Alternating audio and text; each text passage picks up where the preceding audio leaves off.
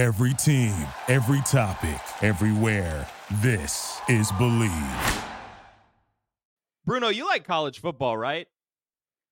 Big fan. Caught a big caught the latest pigskin game it's last weekend. So yeah, love it. What was the big pigskin game? Oh, the Colorado teams. The big game that went on for hours and hours and hours to where I went to sleep. We put our baby down. Baby woke up for the first feed. Game was still going on, which was great. Got to catch the exciting conclusion. But of course, Colorado State, Coach Prime, all of that. And unironically, sincerely enjoying the show so far. And I'm probably going to be a bit more hooked than I typically am because, full transparency, not historically a big college football fan. Went to North Carolina. Not a basketball school and a decent football school now. Now. Maybe not when you were there, but anyway. We'll see. We'll see. You were one of 8 million plus people that saw the end of that game, which was at roughly 1:15 a.m. Central Time. More than 8 million people. That's a million more than any other single game that for the entire Saturday, not just the late night slate. It was the fifth most viewed game in ESPN history. It was the most streamed game in ESPN history. And look, I have a suggestion for you, Bruno. I know you have a young child, 2 young children. I know life is a little bit exhausting, but you know what might have kept you up for the entirety of that game, it was very exciting. Do you know what might have kept you up for the entirety of the whole thing, all 4 quarters, both overtimes, everything? A bit of skin in the game. Yeah, you got it, because football is back, baby. And BetOnline is your number one information source for all your sports wagering info, with all the up-to-the-minute stats, news, scores, and matchup breakdowns. Get the latest game odds, spreads, and totals from NFL and college football at your fingertips with BetOnline's real-time updates on statistics, news, and odds. From Week 1 all the way to the college football playoff and Super Bowl, BetOnline gives you access to the best football promotions and contests available anywhere online. Head to the website today or use your mobile device to get in on the action. And remember to use our promo code BELIEVE, that's BLEAV, to receive your 50% welcome bonus on your first deposit. BetOnline, where the game starts. It feels good, man. It feels good, right? Yo, I'm in the light at the end of the tunnel. Welcome back to Small Market Bias, a podcast about the San Antonio Spurs. My name is Matthew Tynan, and joining me today is a guy who is considering the greener pastures of blue sky and leaving Twitter altogether behind. Bruno Passos from Pounding the Rock. How are you doing today? I got my invite, Matt. I'm in. Elysium, whatever those greener pastures indeed. But no, I'm gonna keep stewing in Twitter for a little bit longer. Just this stenchy hellhole. But I feel like most of us are just gonna go down with the ship, inevitably. Yeah, it's good to have the next play on the board. But sometimes it's fun to watch that iceberg hit. Watch people hanging from the propellers and all that, and then Jesus, and then hop on a life raft. But sorry for that. No, the invite codes are our life rafts. Yeah. And we got to do our part. We got to do our part in including everyone that we can in those life rafts. We got to get people on board. Eventually, one day we'll set sail in our dinghies and for land ahead, I guess. But until then, we're going down with the ship. Indeed. Shout out Elon Musk. Matt, can I sidebar real quick? You can cut this, leave it on, but I actually prefer by all means if you cut it. Apologies. I actually sent out some feelers for a Q&A from listeners about 3 weeks ago. Oh wow! I actually owe them my answers for September 10th is what I said I would do. And so if you don't mind, Oh I was going yeah, to see if I could answer those questions. But with you introducing it as me reading this as if it was indeed recorded on September 10th, so it doesn't feel like I didn't do my homework. It was just the turning it in that was the problem, sure. if you So will. right. So just to be Yeah, clear, you just want to make sure that the readers and the listeners get their money's worth. Like exactly. you told them you'd do something for them, and you want to follow through on that. Yep. And Oh, it okay, loses a bit of the authenticity if we're reading it late, and I think it feels like they're getting sort of disregarded. So I really want them sure.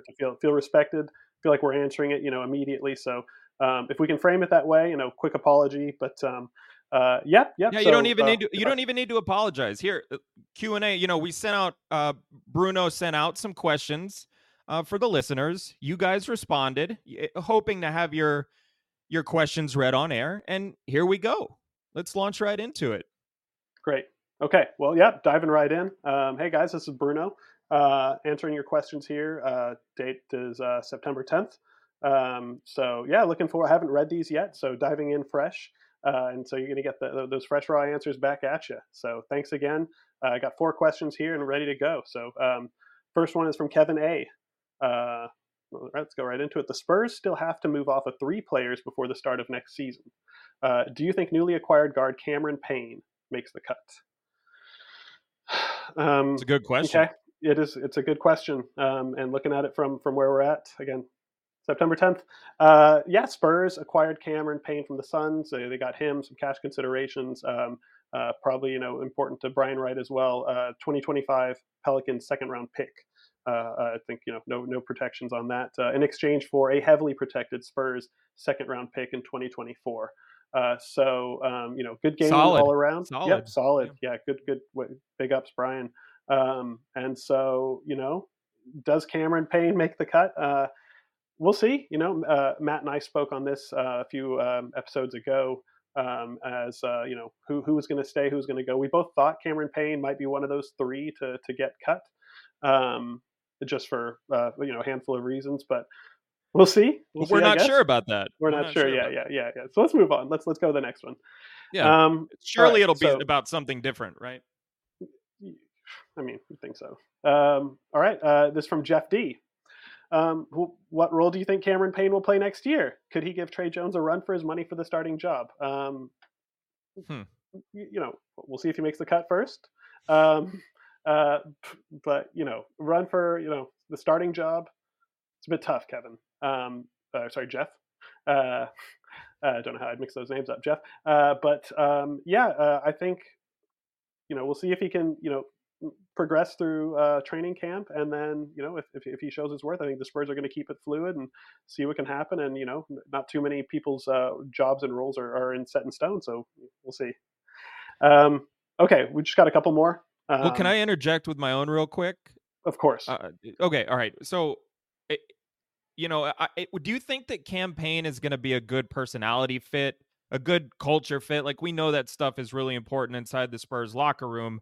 He had to leave a title contender that I'm sure he wanted to remain a Sun. I mean, obviously you want to be able to compete for a title, right? So is he going to be cool with kind of fighting for a role on a rebuilding team, bunch of young guys? Is that, I guess, would he be able to kind of take a leadership role, do you think? I mean, is that the kind of guy he is? Good question, Matt. Thanks for that. You're welcome. Leadership role. If he wants it, maybe. Yeah. If he makes the cut, how he meshes. He's a journeyman. Spurs like journeyman. No words I've ever heard that spoken too ill of him, in other places that I know of. So we'll see on the cultural fit as well, I suppose, because nothing is written. Today, September 10th. All right. Next question. What do you think is the biggest asset in the Cam Payne trade? This comes from Michelle C. Biggest asset, the player, the cash, or the 2025 pick? Good question. I'm not going to give too long-winded of an answer. We've gone through it, but I'm going to go with the pick. Let's go with that second round. 2025. not trying not to make this too hot of a take, but Spurs are amassing those, and I think it's going to position them well to make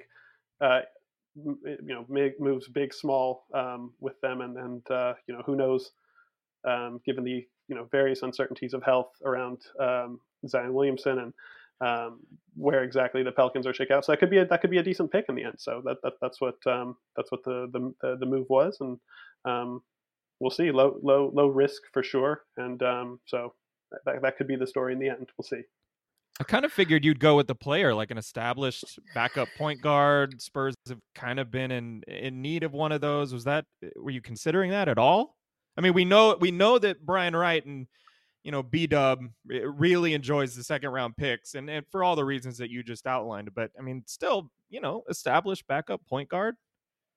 That's true. I tend to like those guys more. So I don't know why I'm not in this case, but let's. Good point. Point taken. Okay, one last one, and then we'll get out of here. Okay, Matt. Okay. This has gotten a little bit unexpected in the direction, but all right. Bit of a longer one. Okay. Good. Okay. Charlie B. Hey, small market bias. My grandmother's a huge Spurs fan and cannot wait for next season. Great. Yeah, same. She's been really looking forward to a return to relevancy and having something to cheer for. Same, I think that speaks for all of us, grandmother. Not least of which because her health has taken a bit of a turn. She's also a proud Murray State graduate and is especially looking forward to her favorite player of all, Cam Payne, donning the silver and black. Already ordered his jersey. Can't wait, but that's all. Thanks. Okay, well, no question there. Just good to hear. Good to hear from all these questions. And what was his name or her name? That was Charlie B. Oh, shout out to Charlie B's grandmother. Yes. Big time. Yeah. Okay. Well, we'll move on. This went a little bit different than I expected, but yeah. Let's maybe just move on with the show now, please. All right, we're back. Up to date and current.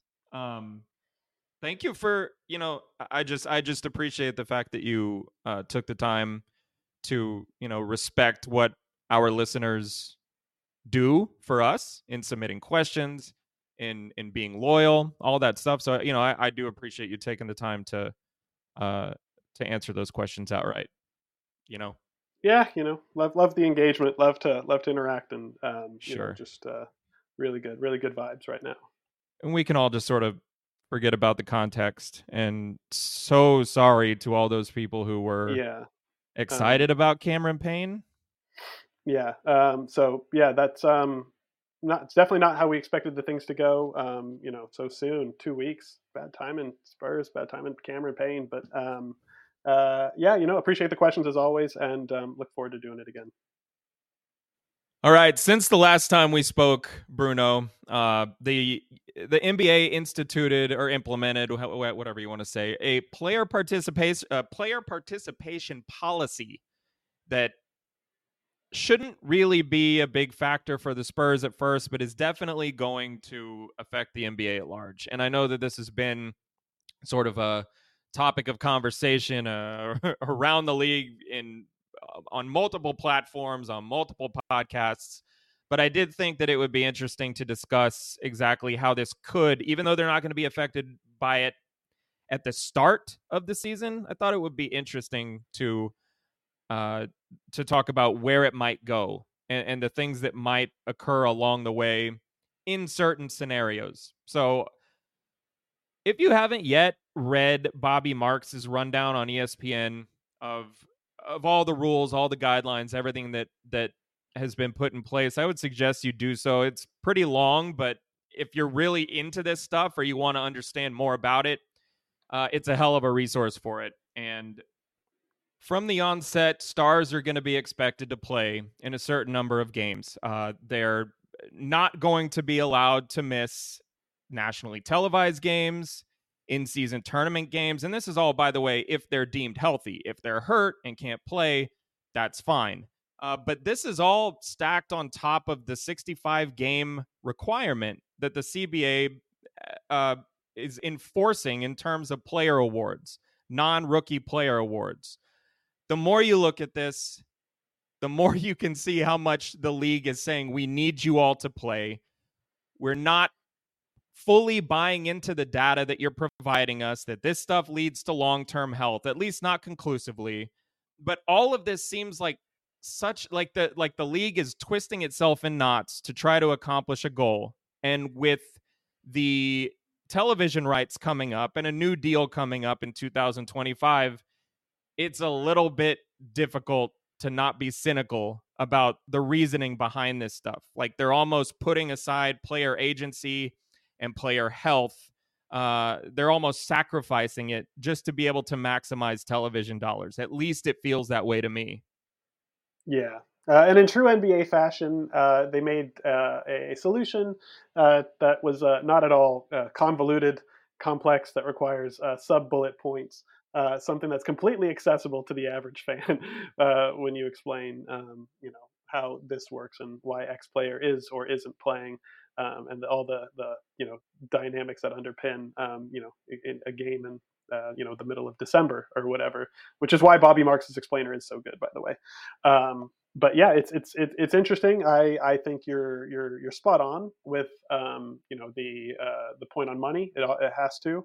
I think when it comes down to it, from the dynamics of player and team and league, it's they have two sort of shared goals in all of this, right? Which is that TV money is something that the players want just as much, right? That's Sure. why you're not going to have too much pushback from them, because at the end of the day, they want that revenue share. They want as good of a cut as they can of it. So if that is a dynamic, and it seems to be, and that's why you probably aren't, you're seeing this kind of go through as it has.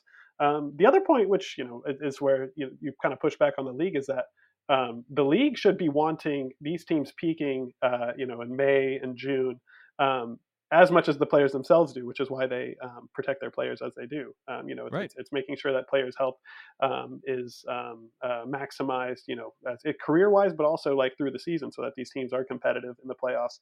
And the NBA it's a bit of a risk on the league's part to put some of these things in place. And I mean, I don't know the sports science side, to as a total neophyte with all that, but it seems like it's something where there is a bit of a discord between team and league, and I think we're just going to kind of have to see it play out, and it's going to be a bit of an experiment. Yeah, and I think that we have a tendency to kind of make mountains out of molehills with things like this that are new, that seem complicated. Like, I have no doubts that the players, the teams, even the league itself, and however they get involved, they're going to sort of figure out this process. Obviously, a lot's going to be on the teams and the players. But then whenever you start getting into the mix and whenever you start getting into the nitty gritty of it all, like, is the league going to be launching investigation after investigation if star players are ruled, like if they have calf soreness or, a twisted ankle or something that's not necessarily a sprain or whatever it might be, a sore forearm? Like, are they always going to be descending on the stars whenever there's some sort of designation, some sort of injury designation? Like, a lot, I wonder how much bandwidth they're going to have to be able to enforce all this stuff.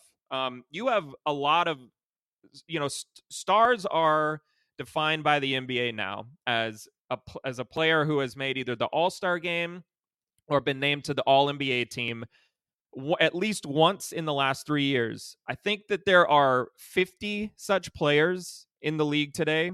That number has a chance to increase. So, and then if you start to take into account, like, all of the national television games that some of these teams like the Lakers and the Warriors have, I think both of them are like close to 30 national television games, which is wild. But when you couple that with the aforementioned 65 game requirement for awards, like, you're putting a heavy burden of responsibility on all these guys to to flatly remain healthy and be on camera. And I say that we make mountains out of molehills, but still, it's hard to look past it. It's a lot. And I have my doubts that it's going to be viable long term, even as players and everyone adjusts. Maybe once the TV deal is struck and they get what they want, if they get what they want, we'll see some some tweaks made here and there to make life a little bit easier on players, but I'm not sure. I think this has been an issue that the league has been monitoring for a while, and they want their stars to play, so I guess we'll see. It's just sort of a strange switch up by Adam Silver, who during All-Star break this past season said that season ticket renewals were at an all-time high, that ticket sales were at an all-time high. He made a comment about the fact that like the rest problem, quote unquote, didn't seem to be impacting fan interest.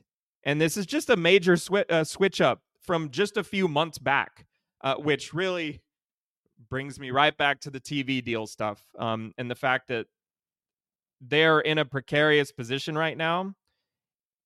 And we're going to see what kind of deal comes out of this, considering that the broadcast landscape, the streaming landscape, all of this stuff is going through a lot of change right now. So this seems pretty clear to me, at least, that they're saying like we need to put our best product on the court right now, get the money and get out. Make sure that everyone's happy in the process. Yeah, no, I totally agree. The league is always kind of intentionally funny, sometimes a bit nebulous with the dynamics behind all this. You see whenever they approach the a CBA agreement, the financials are always a little bit funny. They'll talk about X teams have lost money. They won't necessarily talk about how much team valuations have shifted in those number of years. And so when a team is 4x, 5x, or whatever, it really pales in that's the mountain to the molehill of X team lost whatever $1 million in the past year. It's always funny, but yeah, like you said, we'll see how it plays out. It'll be interesting when we start seeing those points in which the league decides to or decides not to investigate those players sitting. And I think when it comes to enforcing this stuff, there's in the the last decade or so. Yeah, I mean, really, since they signed their last television deal, there's been this sort of feeling of almost constant, nonstop, inevitable growth. Like there's almost been this feeling of invincibility. Like ESPN is not going anywhere, Disney's not going anywhere, Turner's not going anywhere.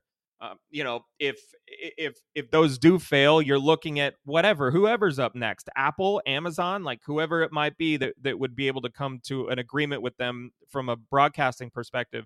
But like we just saw a battle between Disney and Charter Communications, who owns, I believe, Spectrum, right? Anyway, had a big battle because something like 15 million people had ESPN taken from their homes because Spectrum essentially blacked them out. ESPN has always forced these massive carriage fees. Like whenever you have, let's say you have ESPN package, a cable package, like you can't just have ESPN. You have to have ESPN, ESPN2, ESPN News, ESPN, the Ocho, all of the sort of 8 different ESPN channels that come with the package. And ESPN and Disney have always forced that upon cable providers, which means that the cable providers have had to raise their premiums for their customers. So that's why everything like this is all so expensive. And now that we're seeing these fights where, oh crap, is it possible that companies will just completely X ESPN off of their, like, won't carry them at all? Are we concerned by ESPN looking at this and saying, well, if we're not making money or the money we want, we're not going to be able to pay you the money you want, NBA, for us to carry the billions of dollars for us to carry your games. So the NBA at this point is like looking at its stars and saying, y'all owe this to us. Get on the court. It's time to go now. We have to make the fans happy. And by the way, no matter the commentary on all this, this is obviously a win for fans. Like, of course, no fan wants to see their players hurt, and of course, every fan wants to see their favorite players have long careers. But in terms of the night to night stuff, and like, if you want to see a star when they're in town, like, you're gonna have a much better chance of doing so now. And the most observant of all those people are going to be able to almost map out the schedules of some of these guys. Like, they'll know what games are basically guaranteed to feature one of their favorite players, especially on the road. So it's certainly a win for the fans, which is obviously important, even if it might be questionable and messy and complicated in a number of different facets. And it's hard not to look at all of this. And we've obviously been talking a lot about money here, but it's really difficult to look at all of this and just look right under the NBA's nose. Fewer games, more rest in between games creates organically creates a more competitive environment. Like, these games matter more, and you have players able to recover, have a better chance of recovering. You're minimizing back-to-backs. You're minimizing the 3 games in 4 nights. It seems so obvious until it all comes back to the money. And while there is sort of that basketball utopia, that scheduling utopia of fewer games, I just don't think we're ever going to get it. Because as you said earlier, the money, none of these guys want to lose money. Owners don't want to lose money. Players don't want to lose money. So, and if they cut games, it either that would happen, or in an effort to recoup that lost money, fans would end up having to pay more. Concessions would be more. All of this stuff. So, so the results and the byproduct of that, it just, when you consider all of those things, it would be great. It would be great if money just stopped mattering as much in our world, but we're never going to see that. And it's unfortunate. I wish we could play, fewer games, but that's just not a reality at this point. Yeah, I think there's a huge chunk of people who will say, either strongly or at least on some level, we don't need 82 games. Like, fans will say that. I don't need that many games. I would love for 72 games, man. Yeah, love it. But I feel like an argument that the league would make, either in good or bad faith, is that let's say we cut it down. Who's to say that you're not going to pare down your scale your load management accordingly and drop your 65, 70 games played for your star players to whatever percentage is below, because you have a new idea of what optimal optimal player management is. So it's clearly not a straightforward solution. There's not been one, I don't think, ever presented that I've seen a good take of how to solve it all, aside from fewer games. But that, like, for all the reasons you said, is not a straightforward solution. So the NBA is going about it this way, and in the very least, it's going to be fun to track all those dynamics. The game theory that the teams are going to have to play with. How they justify and find those rest wins. And it's going to apply to the Spurs as well, in its own unique way, as you wrote about, and as I think we're going to talk about in a bit. Yeah, let's go ahead and take a break and come right back with that. Okay, we're back, and Bruno just mentioned it. We're gonna talk about how this player participation policy will affect the Spurs, and it's funny, it's ironic, right? And you mentioned that I wrote about this, but it's ironic that sort of the pioneers of the load management era in the NBA isn't going to be affected by this at all. They're going to, at least at first, they're going to get to sit back. They're going to get to watch. They're going to see if there are any loopholes or wormholes that develop and able to kind of wiggle their way through when the time might come. They're going to see what other teams do. They're going to watch for how the NBA handles things. So here are the Spurs, who are largely credited for starting all of this, for starting these rest nights, for being the first ones to kind of have this rest policy lined up year after year. Pretty ironic that they're the ones that are going to be sitting on the outside watching, not having to deal with any of it from the start. From the start, yeah. And you said some things might change in the middle. But yeah, I think the Spurs they're going to be more busy or busier just trying to navigate their own learnings with Victor Wembanyama as Yep. as a specimen, right? I think, again, not a doctor, not a sports scientist, but he feels like sort of really new ground, and in terms of just how you manage that, a person of those dimensions, through a rigorous NBA schedule, what concessions you make, and how you extend that through the regular season, knowing that he's going to be trying to play through the summer as well. So it's going to be interesting, but yeah, the timing could be worse with the fact that he's not a designated star. But like you said, that could change if he is voted to the All-Star game, and Yeah. that'll be an interesting wrinkle that they'll have to consider from the start in some way. Is that going to happen? If so, what do we do in October, November, December, January, February? Well, he's the guy that we're all going to be watching, right? I mean, if he does make an All-Star team this year, and he plays in it, he would immediately become a star in the eyes of the league, which means from the very first game after the All-Star break on, he and the Spurs would have to adhere to the new policy. He would get the star treatment. For the first several months, he's not going to have to deal with that, but there's also the sort of sticky situation where in those first few months, the league put the Spurs on national television a whole lot of times. They have every single one of their ESPN or TNT games they all come before the All-Star break. So, and I promise you, they put them on national television with the expectation that this dude is going to play if healthy.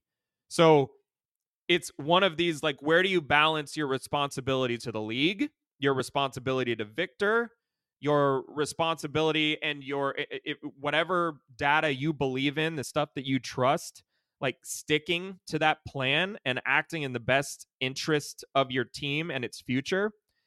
It's a big balancing act for a dude who, like you said, it's going to be really interesting watching them, how they figure out this guy's body, going from playing once a week last season with the Metropolitans 92 to just diving right into an 82 game schedule with big expectations. Like, I don't totally know how you handle that terrain at first, but the Spurs are going to do their best to do. They're going to do their best because they want him to play. He wants to play.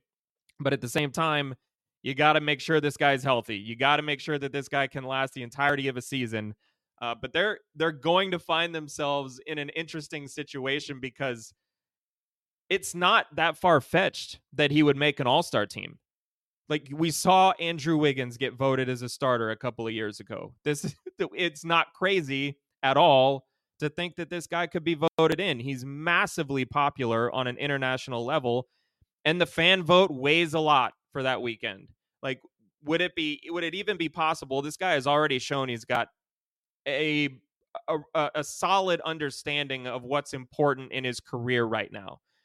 We saw him sit out the World Cup because he wanted to make sure he was ready to go for the season. He wanted to rest. He wanted to get a summer of workouts underneath him and make sure that he was ready to go for the NBA season. So we've already seen examples of this guy sort of understanding what his body is and the fact that he's still young and developing, and he hasn't been tasked with this sort of workload, and he hasn't had to go up against physicality like he's going to see in the NBA. So I don't know. Maybe if he got voted in, would it be possible for him to say, I think I'm going to sit it out because I don't want the star treatment down the stretch of the season?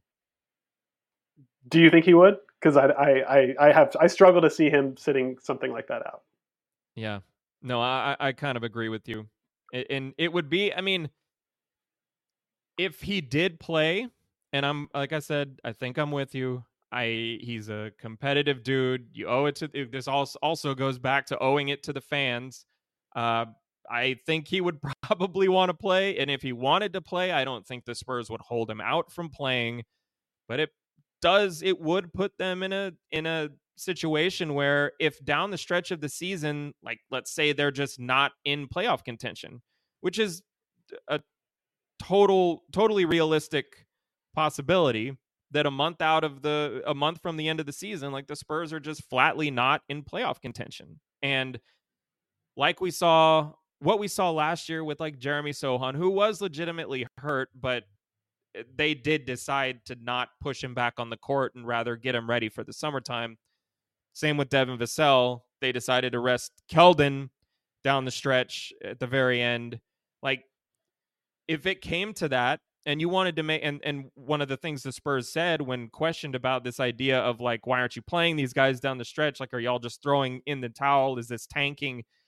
Pop said, look, we're out of playoff contention. We're nowhere near it. What's the point? It's so much more valuable to get our guys healthy going into summertime than it is playing the last few weeks of the season or whatever. So if the Spurs are once again out of playoff contention, I know that these are all hypotheticals. All of these are hypotheticals, but they're, in my eyes at least, they're not super unrealistic. Like, this stuff could happen, but down the stretch of the season, they don't have anything to play for. But because he made an All-Star game, they would be forced to play Victor Wembanyama more maybe than the Spurs would be wanting to play him, unless Peter Holt is willing to cough up a bunch of money. After it's $100,000 for the first guilty verdict, basically, of resting a healthy player, $250,000 for the second one, and then from 3 on out, it's $1 million. And so it's a lot of money that we're talking about. And I don't know what owners in the league would be willing to pay that. Maybe a couple, but it's certainly not something you can bank on. I don't know. It's a tricky situation. And as we talked about before the break, like, all of this is just so convoluted and complicated and brings up these scenarios that are just going to cause problems potentially down the line when teams and players don't have the agency to make their own decisions, the decisions that they feel are best for their team. And again, hypotheticals, we don't know if this stuff is going to happen, but if it does, like, it really could be sticky down the line in whatever, mid-March into April. Yep. Yeah, I mean, it's a few things, right? It takes, the full agency for them to be able to manage his health and rest as much as they want to. It also kind of takes away the sneaky tank. If he's a designated star and you can't shut him down, because that's really what we're talking about right at the end of the season is the shutdown. And if you suddenly have to play Wembanyama and he flourishes through the season as you hope he would, then that could mean spots. That could mean ping pong balls and everything. And this is a team that you'd think it should not be set with the young stars that it's amassed. So it does have other pathways to stars, both through the draft and not. But this was a possibility for them to do, and it definitely changes the equation. Yeah, and the sneaky tank is a good one. Like, Portland wouldn't have been able to do what it did the last couple of years and just straight up shut Damian Lillard down. Bradley Beal in Washington. So yeah, the Mavs. And the Mavs, yeah. I mean, they were hit with a big old fat fine anyway. Yeah. What was it? $750K, I think. So yeah, I mean, I don't think the league would have a problem doing away with the sneaky tank, and I guarantee you a lot of fans wouldn't mind. Although I guarantee you a lot of fans would mind. We are very familiar with the fact that there was a large portion of the Spurs fan base that was very supportive of what they did last season, even though there was a large group that was far from supportive. That's safe to say. And speaking of Victor, he plans on playing at the Olympics. He told L'Equipe that he's going to play. He's going to represent France. They need all the help they can get after their ouster in the very first knockout round stage, I believe, at the World Cup. Disastrous performance, but he will be in France to represent the home country. This is always something that the Spurs are like, you kind of grin through your teeth, basically saying like, they always support their players playing internationally, but you just always worry a little bit once you get to the international style of play. It's more physical. There's a lot more. You can get away with some more stuff. And then if we're talking about a guy, as we just mentioned, who could be playing down the stretch of the regular season, you're looking at a summer of 2024 where Victor Wembanyama probably won't be getting too much rest. But you live with it, right? I mean, plenty of teams around the league have to deal with this stuff on a year-to-year basis, or at least every 4 years. So I guess grin and bear it, right? Yeah, I mean, on some level, you just have to do that, right? Like, injuries, while he may or may not be, more susceptible to them than, his peers, his smaller, less lanky peers. At the People end of the with day, less you have to surface just area of bones. Less surface area on the bones. Yeah. less remarkable feat. Um, Yes. it's a reality for everyone. The Mavs let Luka do it. Every competition possible, as well as plenty of other international players do. NBA players typically less willing to do so, or American NBA players, sorry, especially through these like the FIBAs and whatnot. But you just have to kind of, like you said, deal with it. Understand that these injuries happen in NBA games, in international games, in practices and summer runs that they do. So it probably takes the possibility of an injury a little bit higher, but at the end of the day, he's an athlete. Could happen anywhere. Yep. You wish him the best, and you want a happy player at the end of the day, a happy star player. That's just the dynamics that work. That's the most important part, right? Yep. Keep this dude happy. Let him know that you're looking out for his best interests. All of these things you want to keep this guy happy. You want to keep him happy and healthy, and often happy supersedes healthy. It's true. Yeah. Plus, it'll be fun. Like, it'll be fun. No. It'll be awesome. Him play for France, right? It'll be great. No. We love this stuff. Yeah. Yeah. No. I mean, for a while we've just had we've had the FIBA Patty thing to get invested in for Australia, but this will be a whole new stage to watch this new player go at it. So it'll be cool. Just don't get hurt. Don't get hurt, Victor. That's basically going to be like, you might as well hang that motto on banners across the city for the next decade. Don't get hurt, Victor. Put on a t-shirt. It's all that matters right now. Yeah. All right. Bruno, do you worry at all when you look at the Devin Vassell situation? Do you worry at all that we're about 4 weeks away from opening night in the NBA? Are you concerned at all that he hasn't signed a contract? Because I get a lot of questions online, texted, DM'd. I get a lot of questions about why this guy hasn't signed his extension yet.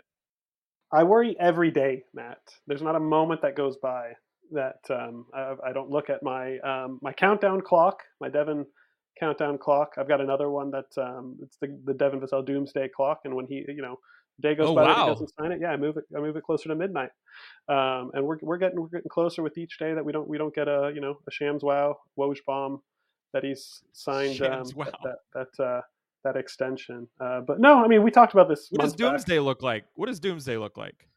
Oh, he heads to X major market or somewhere like really fun like OKC or whatever, and just creates a new dynasty and flourishes into this two-way beast. Becomes the true star of the 2020 NBA draft class. No, I mean, you look at the few contemporaries that have signed rookie contract extensions. It's not many. And when you see the numbers that have signed, you kind of see why he hasn't. Even though there's probably other dynamics at play, but LaMelo, Anthony Edwards, Tyrese Halliburton all signed for, I think, max 260 over 5 years. You had Desmond Bane signed a little underneath, I think, for 200. I'll ask you. I mean, did you ever see Devin signing for that much? No, and you're hitting on it right now. I mean, the only guys really that are locked up are max players and Naz Reid. I see one more here on this list from shout out hoopsrumors.com. never been to the Mhm. site, but it makes sense that it exists. Isaiah Stewart, 4 years, $60 Oh, million. yeah. Yep. Beef stew. I don't see Devin settling for beef stew money either. So you've got Mm-hmm. quite a gap in there, and that's probably where your negotiations are. And player maybe a bit more in a hurry to sign than team. But either both sides are probably good to let this play out and maybe let Merritt decide it heading into next summer if they don't happen to. But maybe they do. These things kind of Yeah. they're all happening behind closed doors, and look forward to seeing the figure whenever it happens. But should be a handsome payday for Devin, whatever it is. Yeah, and like the Keldon Johnson thing last year, he signed, I don't know, it was like 10 days into free agency, I think, something like that. 10 days, 2 weeks, somewhere in that time frame. Like he signed pretty quickly. That's not normal for rookie extensions, especially ones that are in kind of the in between. They're not low end like, Trey Jones, for example, and they're not, a max deal. They're kind of in between. Like you usually see those contracts paid out later. So that was kind of an anomaly for the Spurs last year. I went back and looked. Derek White, when he signed his extension in 2019, I believe, it was like a day before, 1 or 2 days before the season started. Same with DeJounte Murray when he signed his contract extension with the Spurs off of the rookie scale. So, like, there isn't, for a lot of different reasons, and I don't know what the exact reason is that they haven't come to an agreement yet, but there are at least a couple. Like, at this point, you can you never, and I'm not saying anything is going to happen with Devin Vassell, but if there's like the 0.1% chance that some crazy trade opportunity becomes available by not offering him a deal at this point, you have more flexibility in terms of any sort of potential trade, whatever it might be, because you don't have that poison pill in the first year of his extension to account for in the trade from a money matching perspective. You brought up going through the summer, waiting till next summer. One of the reasons, and they did this with Kawhi Leonard, by the way, they didn't offer him an extension prior to the final year of his rookie deal, because if you wait till next summer, you don't have to deal with the cap hit that comes with the first year of the extension, which means you have, if you want to maximize cap space, and which is, by the way, something that very well could be a strategy for the Spurs, considering all the short-term deals and the one-year contracts that they have on the roster. If they want to really maximize space, then they could wait until next summer and just let Devin go to restricted free agency. It could be Devin just trying to haggle for little details, trying to get the best out of this contract as he can, because he knows he's about to be under Spurs control, or at least a team's control, and a 99% likely it's just going to be the Spurs for the next 5 years. Like, he knows this is a big commitment right now, because he's going to restricted free agency at the end of all of this anyway, so the Spurs can match whatever comes their way. So yeah, there's no real urgency at this point. Like, you might as well just get it right, work all the way up to the deadline, hammer it out, get it done. It's just, I'll say this: if they're like 4 games into the preseason, like they have only the 1 game left and there still hasn't been an extension signed, I'll be given like a little bit of a side eye. Like, this is at least interesting, but until then, I it's never fun analysis to just be like, just wait, just sit back. We don't really have much to talk about. This could go on all the way through the preseason. Just sit back, wait, see what happens, then freak out if nothing is done by opening night. But that's kind of the reality of the situation. Yeah. Or freak out now, live your life, do you, whatever your version of That's true. self-care is. We support doing you. So yes, if you want to freak out, do you. Did you see that he's like the new spokesperson for a company called Steel Plate? Yes. I saw the video. I had questions. I did too. I had to look up what Steel Plate was. I don't think they had a social media handle, so I don't think they were immediately tagged in it. So I think you had to research it. And then I thought, oh, okay, they steal like gym weights. But no, I think they're like a proper steelworks Yeah. company, Yeah. which Yeah. getting really some blue collar Yeah. territory there, which I like. It's not something you see it, for one of your first partnerships, but I'm sure it was worthwhile for Devin, and he's really staking claim in an industry that is maybe untreaded territory for your average NBA athlete. So who knows where it goes? Maybe cement next, plastics. Yeah. I think Looks San Antonio's a blue collar city. He's got a lot of opportunities around here, I think that you're right. I think he can diversify even further. We're going to see him cutting the ribbon on quarries, and just maybe putting one of those big I forget what those masks, helmets are that your Like a welding mask. Welding mask, yeah, and Okay. just going to work. I like where this can go. I'm hoping it doesn't stop with this. And so I think maybe you can maybe look into making steel plate an unofficial sponsor for the podcast, and Oh wow. I don't know. Hadn't thought about that yet. Seems like quality steel. I don't know. It looks like it. The pictures look great. The fire looks great. Like, yeah. Good for Devin, and maybe makes him a little bit less urgent to chase that contract extension as well. Right now he's got that steel plate money coming in. Steel plate money coming in, and and now that you bring it up, I mean, if an athlete can work on something with steel plate with a with a company like that, why can't a sports podcast? Why can't a basketball podcast? Exactly. All we see is the hymns, the underwear. Of course, your gambling. Your ED well, commercials. But, what exactly. But I think there's a lot of sponsors here who need to get on the phone with you, and you can do an ad read for whatever. And what's manlier than steelwork? Oh, I don't know. That's not my. I'm not an SME on manliness, unfortunately. These hands have not seen much manual labor, but they could steel plate. So shout. Man. I mean, if you're gonna be a part of this podcast and everything, like, I mean, you're gonna be right in the mix. So, if steel plate wants to have us swinging hammers, we got to swing hammers. You know what I'm saying? We'll do it. Okay. All right, we're gonna finish this off real quick with a couple of mailbag questions from John Lugo. He's got 3 questions, and we can kind of rapid fire through them. But number 1, is this a low key make or break year for Blake Wesley? He didn't wow like some had hoped at Summer League. He seems like a project player, but there isn't much time allotted for projects these days. So what are your thoughts there? I think Blake Wesley is an interesting topic of conversation.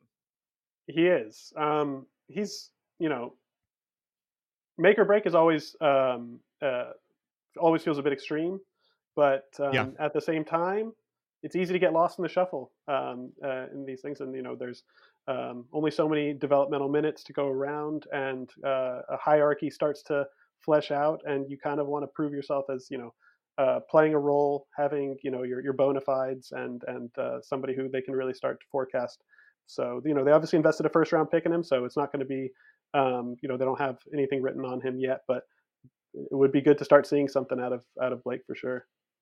Yeah, I think you hit it on the head. I'm not sure it's make or break, and obviously the guy had a significant injury that he had to deal with during his rookie year. But one of the tricky parts about the rebuilding process, especially when you're talking about a whole bunch of good to great picks, you're talking about multiple lottery picks, like there is going to be natural flux in competition. So, if maybe there's a scenario in some other world where the Spurs have been competing for a title for the last few years and they had just drafted him at 25, where like the Spurs say, okay, we're happy with the rest of our roster.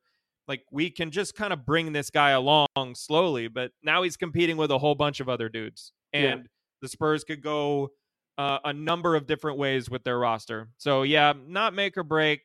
But it's an important season. It's an important season. Definitely. All right.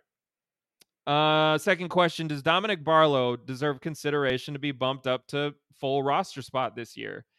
He had a good summer league and was honestly a little surprised. I was honestly a little surprised he got 0 offers in free agency. This would prompt the question, who would be cut, traded to make this happen? Well, I don't like at this point they don't need to, right? Like there's no he's under their control.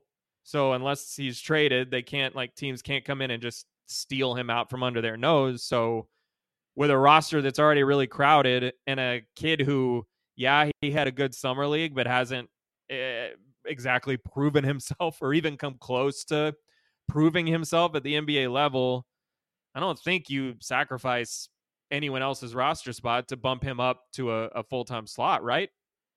Not just yet, but he deserves a good hard look right now. Like after that summer, right? Like I think that's where you want to like a real fixed glare, kind of just a really watchful eye. Good laser focus, not just one full eye, not just the corner of your eye right now. Because he showed some stuff.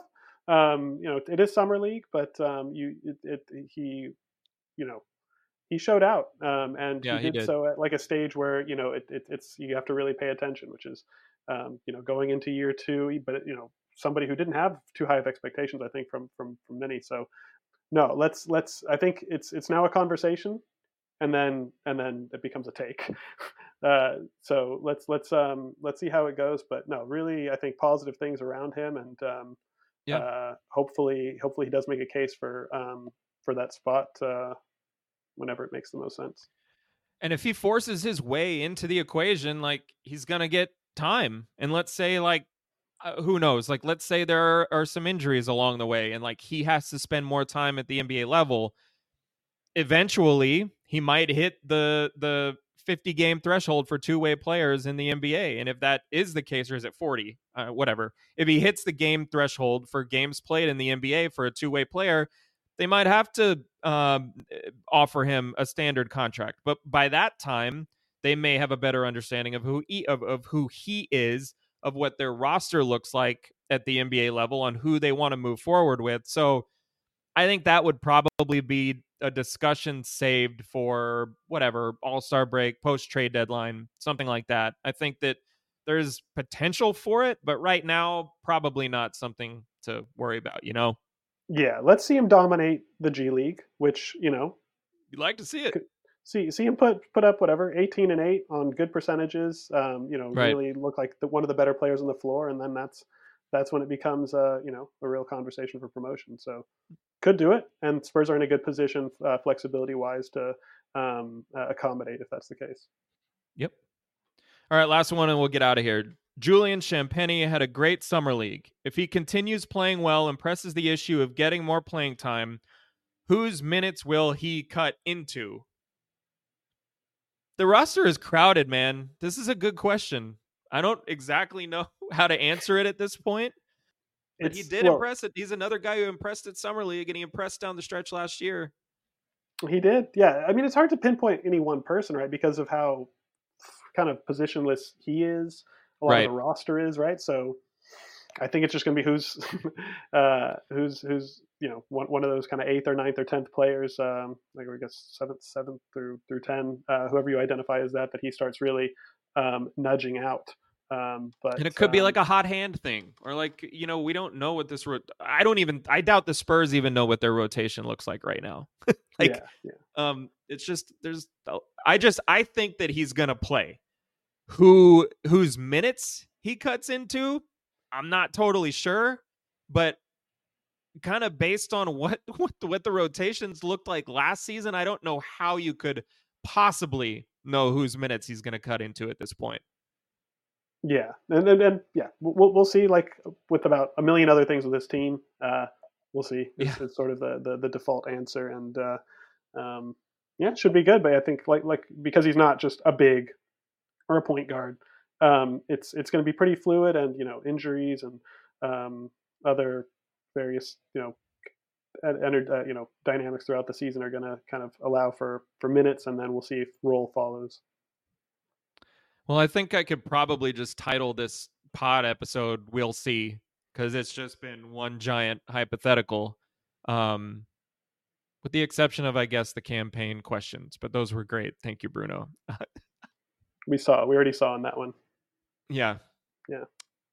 All right. Well, thank you all very much for listening to Small Market Bias presented by Bet Online. Bruno, where can the people find you? Oh, nowhere through the summer, but hope back on Pounding the Rock heading into the season. So look forward to writing again after being an extremely absentee cover of this fine team. But yeah, that's where you can find all my stuff and my extremely stupid musings on Twitter and maybe Blue Sky in the future. Yeah, give it a shot, man. Hey, look, Media Day is right around the corner, 2 weeks away, essentially. So things are about to heat up. Basketball is about to be back. We can stop dealing with so many hypotheticals. Look, I can't wait. It's going to be a crazy year. The beginning of the season always brings about this sort of burst of energy that will just sort of slowly dissipate as the season moves along. But who knows? Maybe I'm just being cynical. Maybe I'm looking at this all wrong, and the Spurs are gonna, be this year's Utah Jazz, making a run late into the season in playoff contention. Who knows? Who knows? A lot of questions, as you've deduced after listening to this pod. A lot of questions remain, so it should be a lot of fun. Bruno, appreciate you coming on, man. Thanks for having me. Welders, metallurgists, lumberyards, get at us. You heard the man.